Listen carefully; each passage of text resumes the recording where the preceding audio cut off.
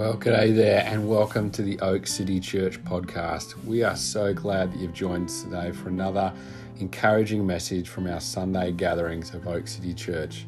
If we can connect with you in any way, please see us at oakcitychurch.com.au or check out our socials online. We hope to see you in person soon. One for me is 1 Thessalonians 1:8, the word of the Lord goes out from here to people everywhere. Yeah. And I truly believe that is part of the Oak City story, both now, it has been, and it will continue to be in the future. So just want to encourage you guys in that. As Charlie said, we're not too far from here, about 20 minutes that way outside of an area of concern in Hawkesbury. We weren't allowed to visit IKEA for a few weeks there. We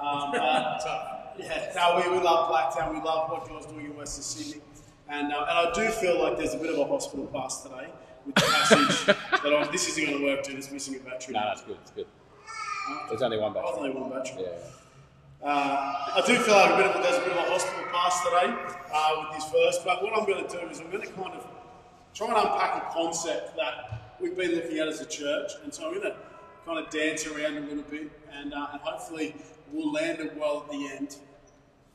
But the question that I want us to consider is, when it comes to being a church, are we called to invite people to a pew in a sanctuary or a seat at the table? And this is a question that God put on my heart in August last year when we were away as our leadership doing a retreat, planning this year, which most of those plans went out the window, as has been the case the last couple of years. But that has been a recurring question for us, both in our spirits, but also as we've talked with our church. And I want that to be the question we kind of consider today. So Lord, we just give you this moment now, God. We ask that as we open your word, as we have a conversation around some things that even in our culture aren't really talked about or celebrated, we just pray, God, that we would see it with your eyes. God, that you would just capture our heart around holiness and around family, God, around what it means to truly connect with those closest to us, but also those who we're called to walk with in faith, God. So we just hand this moment to you, Holy Spirit. We ask you to continue to speak and you continue to draw us into that place you want us to be. In Jesus' mighty name, amen. Amen. I was looking at your values there, and that image of church as family. Yeah, I think nearly every church I've ever walked into or uses that language. But there's not heaps that live it out. Now, I know by extension that Charlie and Jess, they use the language of church planting, but really they wanted to build a family. And I've seen that in their lives, I've seen that in their heart, I've seen that in conversations with Charlie, just this celebrate and grieve different aspects of the journey of what it is to create a community of faith. One of the there you go. I'm not going to be good at this. Cool. This is my friend Big Al, and you can see he's really big because I'm quite big, and he's got me thrown up over his shoulder.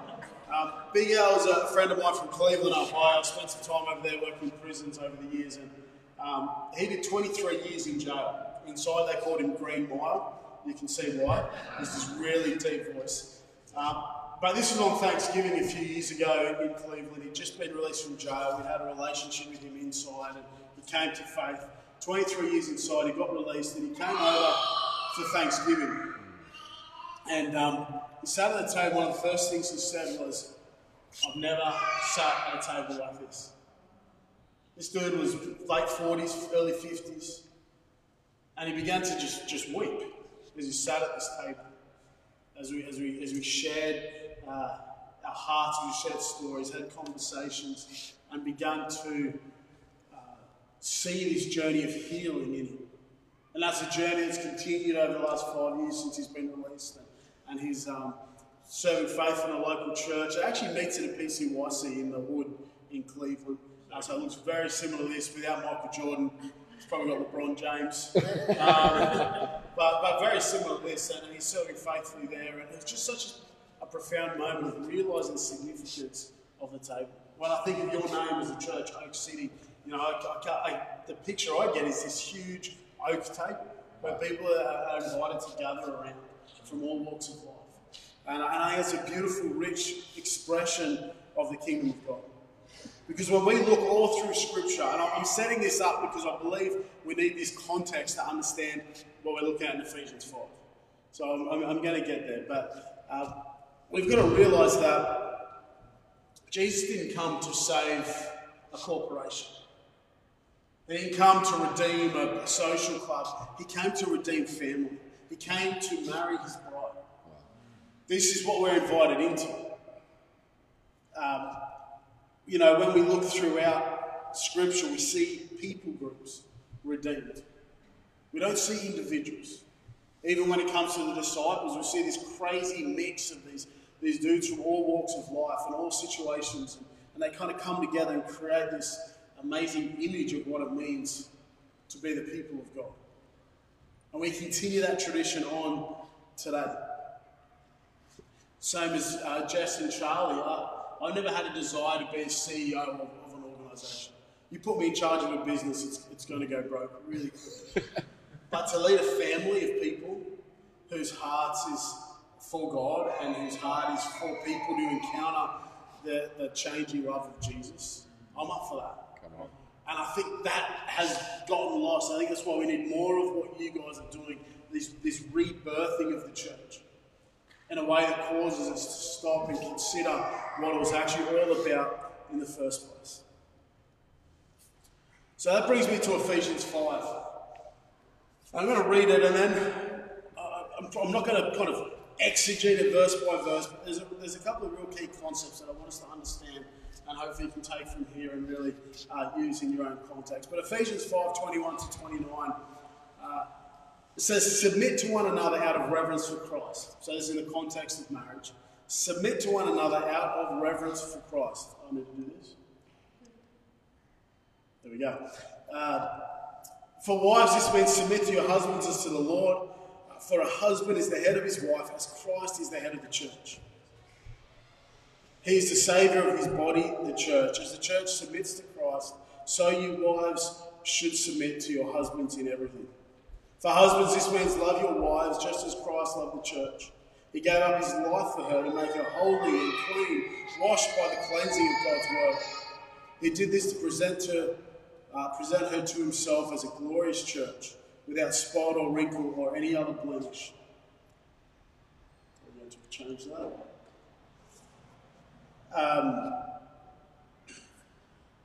Instead, she'll be holy and without fault. In the same way, husbands ought to love their wives as they love their own bodies. For a man who loves his wife actually shows love for himself.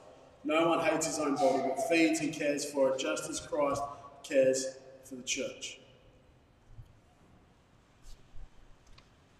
When we take parts of this out of context, parts of this passage out of context, it leads to dysfunctional, abusive, selfish relationships. Good man. And that's what we've got to realise. And I'm not saying even the context of Paul's letter. I'm saying there's something wider here that Paul is following on from. When we read that passage, I did the count. I think I let it. The wife, the phrase wife or the wife is referred to 8 times. The husband 8 or 9 times. But Christ is referenced 13 times. Yeah. And this is the context by which we've got to understand what it means to set the table. This is the context we've got to understand when it comes to raising holy homes, creating homes that are holy, families that are striving to see, to be the answer to Jesus' prayer, your kingdom come, your will be done on earth as it is in heaven. It's all understood and only understood in the context of Christ. In Colossians, Paul unpacks this a little bit further as well with a conversation around family. And he says, wives, submit to your husbands as is fitting for those who belong to the Lord. Husbands, love your wives and never treat them harshly. Children, always obey your parents, for this pleases the Lord. Fathers, do not aggravate your children, or they will become discouraged. One of the things I want to highlight here is, when you look at each of these 4 verses, while this isn't as Christ-centric, this puts the responsibility of each of these things on the father, on the husband. Wives, submit to your husbands. He's present in each of these. Husbands, love your wives. Children, always obey your parents. And then fathers, do not aggravate your children. And so we've got this journey that he takes us on of understanding that we are called to be the people of God in the context of knowing and experiencing and living out who Christ is. You know, when we look at culture, when we look at the world, and we look at some of the most celebrated families, the two that come to mind for me are the royal family and the Kardashians. Right? I can't think of a more famous one. And the level of dysfunction. Yeah. You know, you've got exposés on Oprah. You've got just, I don't even want to talk about what happens with the Kardashians. But like this is what our world looks at and goes and celebrates when it comes to family. And we can kind of go along with that, or we can actually put a stake in the sand and say, no. Family and this whole conversation is not a secondary issue. Marriage is not an optional extra if you happen to like that person just a little bit more. Showing up for your kids isn't something you do if you happen to have time. This is about intentionality. This is about saying this is actually central to our understanding of what it means to be the people of God. That's good, man. And what we do in our homes overflows into what we do here as the community, as the body of Christ. We will set mindsets, we will set heart and emotional concepts around a table. And it will flow into who you are as Oak City Church. That's good, man. It starts with family, understanding who we are in the context of God's family, and understanding what we're called to as the people of God.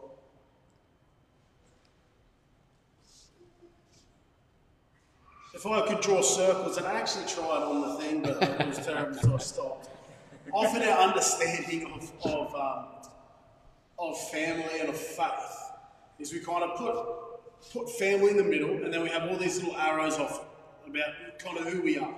You know, the sport we do, the jobs we have, our faith, and it's all kind of sprouts off that. But what we're called to do is we're actually called to have not Christ even at the center, but we're actually called to be hidden in Christ, for our lives to be hidden in Christ. So that means if we were to draw a big circle, we draw a circle like this that represents Christ, then everything else would come inside that circle. And I would suggest you would have that big circle, Christ, and then you would have that next circle, family. And then everything else exists within that. An understanding of who Christ is and what it means to be family, both biologically but also spiritually. That's the invitation that we have. Christ is a central figure. Not the husband, not the wife, not the children, not the sporting endeavours, but Christ as the central figure. So how do we keep understanding this idea of a table? One of the things that really struck me recently was just reading Psalm 23. And you know, Psalm, like, I don't know if when you read Psalms, if you've ever read Psalms, like almost every time that, like 95% of it, you're like, yeah, that's all warm and fuzzy. Then there's this moment of like, stomp them under your feet. And even Psalm 23, it's like, you know, the Lord is my shepherd, I'm going to lie down in green pastures. And it's like, and I'm going to set a table for you in the presence of your enemies. And it's like, okay, and then it goes back to, you know, all this nice meadow talk. But when I've been really challenged on that lately, because I've always kind of seen that, interpreted that as this kind of almost like, I'll show them, you know, like I'm going to set up a table, you're going to eat like a king in front of all the people who called you out and who said you were nothing, and, you know, it's this big stuff you know, that's how I've always read it. But recently, as I've gone on this journey, this conversation around the table and understanding that, I wonder if something else is actually happening here. I don't know where I'm at with this. Can I just not? Let's give away the ending. We'll just leave it there. But this Psalm 23, like this concept of make a table for us in the presence of our enemies. Like, I wonder if what is being said there is actually about redemption. I wonder if in that place there's this, that God is saying, I have the ability to create family in the midst of conflict and disagreement. That's good, man. And that what the world will see and yearn for will draw them towards the bride of Christ. That what he's saying is there's going to be people who come up against you, but when we set that table and we create that space where people can come and stories are shared, and there's this mutual submission in the context of the family of God, then maybe, just maybe, an amazing, miraculous restoration can take place. Good, man. That has changed so much of how I see it, because I did this, it kind of came out of like I basically studied tables throughout Scripture. You know, all the times people sat at tables, and one of my favourite, and I can never say his name, Melchizedek. No, have I said the right person? Jonathan's son with David. Mephibosheth. Mephibosheth, that's the one. You know, I love that image. So this kid, he's crippled, he's lame. By all rights, David should have executed him as the rightful heir to the throne of Jonathan. And there's all this stuff in it. And he's just like, man, come sit at my table. Yeah. And his father had died, and this kid had no hope in life, and yet he sat at the king's table day after day with welcoming his family. Yeah. And we see it, of course, all through the New Testament. Jesus just sits at tables with people he shouldn't. You know, he's reclining in the Pharisee's house, and this woman comes in and starts washing his feet. He goes to Zacchaeus' house. He eats with the sinners and the tax collectors. And I love it as well that Jesus actually flips the tables over. And he goes, what you guys are gathering around isn't what I've called you to. This isn't what the table's meant to look like in the house of God. And so that's what he turns over. And I think there's such a rich expression of what it means to gather around the table.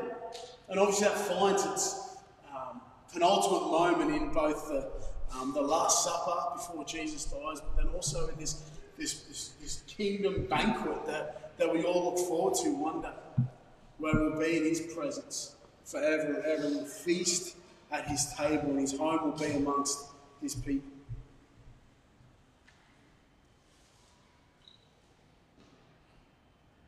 So there's so many things that happen around tables. There's nourishment, there's conversation, there's challenge, there's disagreement, there's reflection. You know, one of the questions we ask our kids every night when we sit around the table is, what was your favourite part of today? You know, we sit and we reflect. You dream. What's God putting on your heart? What are you looking forward to next week? You know, my kids are young, as you can see, so you know, quite limited in what that is. But that's so much of that is what happens around tables. But I want to suggest what we see in Ephesians here. There's three things that we see really clearly, and this is, I guess, what I want to leave with you is the question: how are you setting your table? And I'm talking about in your marriage, I'm talking about with your children, and I'm talking about here at Oak City. How are you setting your table? In verse 25, you know, it says, for husbands, this means love your wives just as Christ loved the church. He gave his life up for it. I think there's three really significant things we see here that we're going to, and the first is we see here is sacrificial love. Sacrificial love. If we are not first laying our table with sacrificial love, then we're missing something. If it's all about us, if it's all about somebody coming under me and being subordinate to me, being controlled by me, then we are no longer operating within the heart of God. In fact, we've gone so far from it, it's not even in the same universe. But when we understand sacrificial love, in the sense of what it means to submit, and in the sense of what it means to sacrifice and lay down one's life. We begin to love generously. We begin to love in extraordinary ways. So we need to be setting our tables with this sacrificial love. In verse 26 and 27, it talks about making her holy and clean, washed by the cleansing of God's word. He did this to present her to himself as a glorious church without a spot or wrinkle or any other blemish. Instead, she'll be holy and without fault. So we've seen the sacrificial love, but here we see the sanctifying love. The love that makes us like Christ. And so when we sit around our tables as families, are our words building up and affirming? Are our words creating a space where someone isn't just following rules, but is actually being shaped into the image of Christ? See, one of the things that I've been processing lately is that I don't want to raise well-behaved kids. Like, I don't. I want to raise kids who've been shaped in the image of Christ. Because I don't think in our culture compliance is a biblical concept. I don't think it is. We see submission in the context of Christ as biblical, but I actually believe for my children to thrive in the image of Christ, in the world in which they're growing up in, they will not always be able to comply. That's good, man. And so I've got to have this in my mindset that my goal is not behaviour modification. My goal is sanctification. That when they sit around my table and my son who's just started school drops a word that we don't use, and I don't just say we don't use that word. I actually unpack and talk about how what Jesus talks about, the words that fly out of our mouth come from the heart. What kind of state we want our heart to be in. And we have that conversation because that's a sanctifying conversation. It's not a my way or the highway. It's not fit this mold and we're going to go. It's about sanctification. Not compliance. Now, do I want my kids to have manners? Yes. Do they? I'm working on that. But what's most important to me is sanctification. And we see that here, this spotless, faultless bride, not because she doesn't swear, but because she's had Christ formed in her. That's the goal, and it's beautiful and it's rich, and I think that's such a departure from so much of how even Christians have done family. You know, as we walk into a church, the standard that we often expect is that people behave a certain way, and if they behave a certain way, they'll belong, and maybe one day they might even believe some stuff about God. But if they behave, sweet, like we're happy we've done the behaviour modification. But inside they're still dead. Jesus talks about it. But what we're actually called to, as churches, as families, is that someone walks in and they simply belong because they are marked by God, because they are created in the image of God. So every person has value and belongs. Then what happens is, over time, they begin to believe some things. They begin to go, hang on, this Jesus you're talking about, there's actually life in that. And there's this journey of construction and transformation that takes place, and formation of Jesus, where ultimately they don't learn to behave, but they become like Christ. So we go from a mindset as parents, as people in the church, as people, bosses, whatever your context might be, of going, okay, you behave, you're going to belong, and hey, you might believe one day too. Hey, you belong. And let's talk about who this Jesus is and bring you to that place of being a believer, and then ultimately you become. So good, man. Become like Jesus. That's sanctification.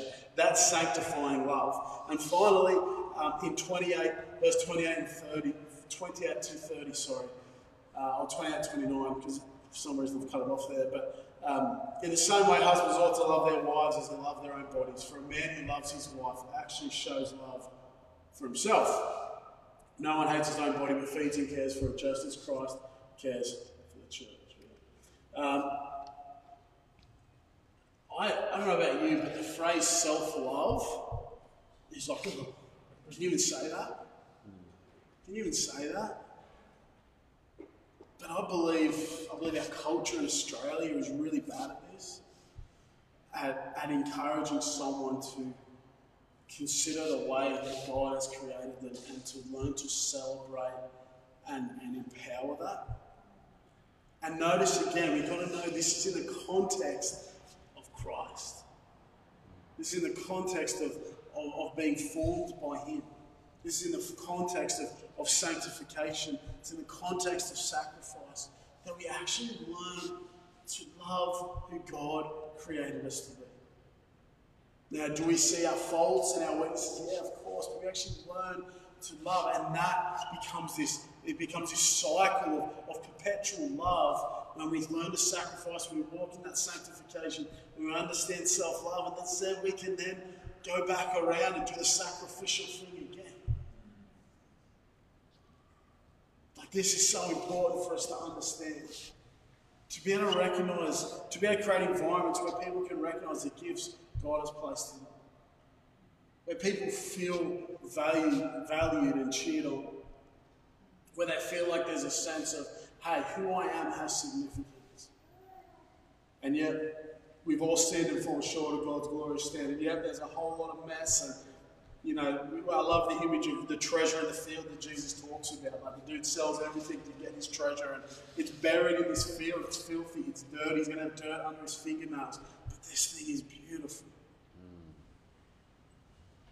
This is what we get to experience as the people of God. Whether you are single, whether you are married with kids or no kids, you are all part of a family. Yeah. By just simply because you're here on team, I was going to say Team COVID, because that's everyone's got COVID teams. Team Oak. But that's that. You are part of a family because you begun at some point on that journey of sanctification. You might be really early in that journey. You might be at the point of going, oh, maybe it is real, maybe it could be. I don't know. That's the beginning. That's the beginning of that sanctifying process. And it's a beautiful, rich thing. So we learn sacrificial love, we learn sanctifying love, and ultimately we learn self-love.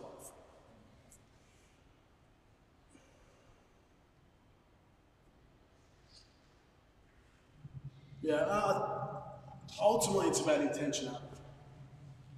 It's about being purposeful, about how we create family. What do we gather around? When we set a table with those three elements, are we purposeful with actually inviting people around that table? Are we clear of what our expectations of someone who gathers around that table? And are our expectations kind of really low? Because I don't have expectations on my kids that they can sit around my dinner table.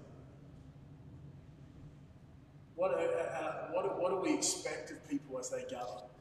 And does that become a hindrance? Does that become something? And so we're invited. I just want to share this. This is something I put together a couple of years ago when I think I had my second son. Just that intentionality around being a father. And I just thought to share it. I don't do it well most of the time. But I'm trying to shape, me and Casey are trying to shape more and more around this. That my goal as a father is to launch fully functioning, eternally motivated, Holy Spirit formed, Christ-following adults into the world who know His heart and do His will. Because it's so tempting just to want to create well-behaved children. I've talked about that, I jumped into that a bit earlier, so it's a bit out of context, but it's so easy as churches to want to create good, well-behaved people who say they're Christians. But who sit in pews and say all the right things, not at the right times, and know the right Bible verses, but are we really seeing the sanctified, transformed lives? That's what we're invited into. We make plans for everything else in life. We make plans for holidays, we budget, we do all sorts of things. At the moment, we feel like those plans never happen, but we make them. But often we just make up being a family. We make up how to connect with those most significant in our life. How do we genuinely do a faith community that is family, that reflects God's heart. We talk a lot as a church about reflecting God's heart, representing God's kingdom, and reproducing what is good. And that's what a family does. A family creates that environment where God's heart is reflected, where His kingdom is represented, and where good things are reproduced. And again, good things in the context of Christ's redemptive work.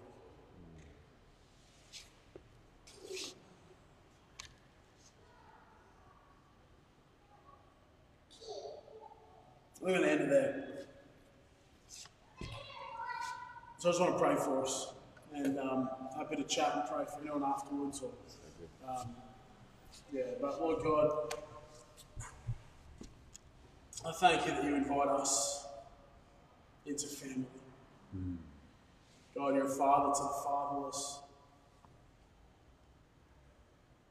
You create spaces where we can find new life, even from the most destitute, dry, lonely places. And maybe that's some people's story here, God, or maybe they've always thrived in family, and this is an extension of that, and I praise God for that. But Lord, I just pray, God, that we would be a people, that your church would be a people. Oak City, Hawkesbury Valley, God, that our churches would be known for sacrificial love, God, for sanctifying love, and for a real sure sense of who we are, God, for that self-love, recognition, God, of who you are in us and of us being created in your image, that we are worthy of love. God, help us to create those environments. And Holy Spirit, right now, I just want to lift up anyone here for whom family is just a really hard thing. I just want to reiterate that your heart breaks, that you grieve for the brokenness in families.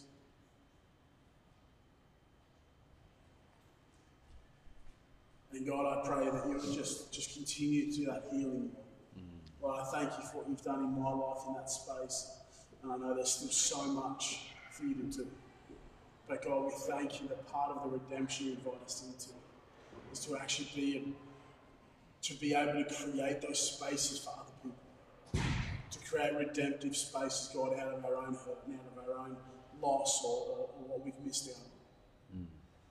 So God, I just pray right now against anyone's sense that because they haven't experienced family, because they've had dysfunction in that area, or even because maybe their own marriages have broken down, God, we just stand against the lie that expels them from being able to do family.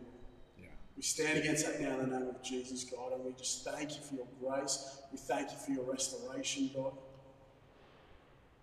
And we choose to boldly step into what it looks like to be your family. We choose to boldly step into that place of mutual submission, of life-giving submission, God, of challenge and celebration, and of love and joy, of trust, God. I pray that where there might be offence or betrayal, God, that you would just cast that out now in the name of Jesus, God. That there would be a holistic healing, God, mind, body, spirit, God. That there would be a real sense, a real passion, a desire for family once again, to connect once again, to be vulnerable once again. And I just pray protection on this place, God, that this would be known as a place where families can thrive and where people are made whole, God. Thank you, God, for your goodness and your grace, and we choose to lean into it together this morning. In Jesus' name. Amen. Hey, how about we thank Phil for this morning?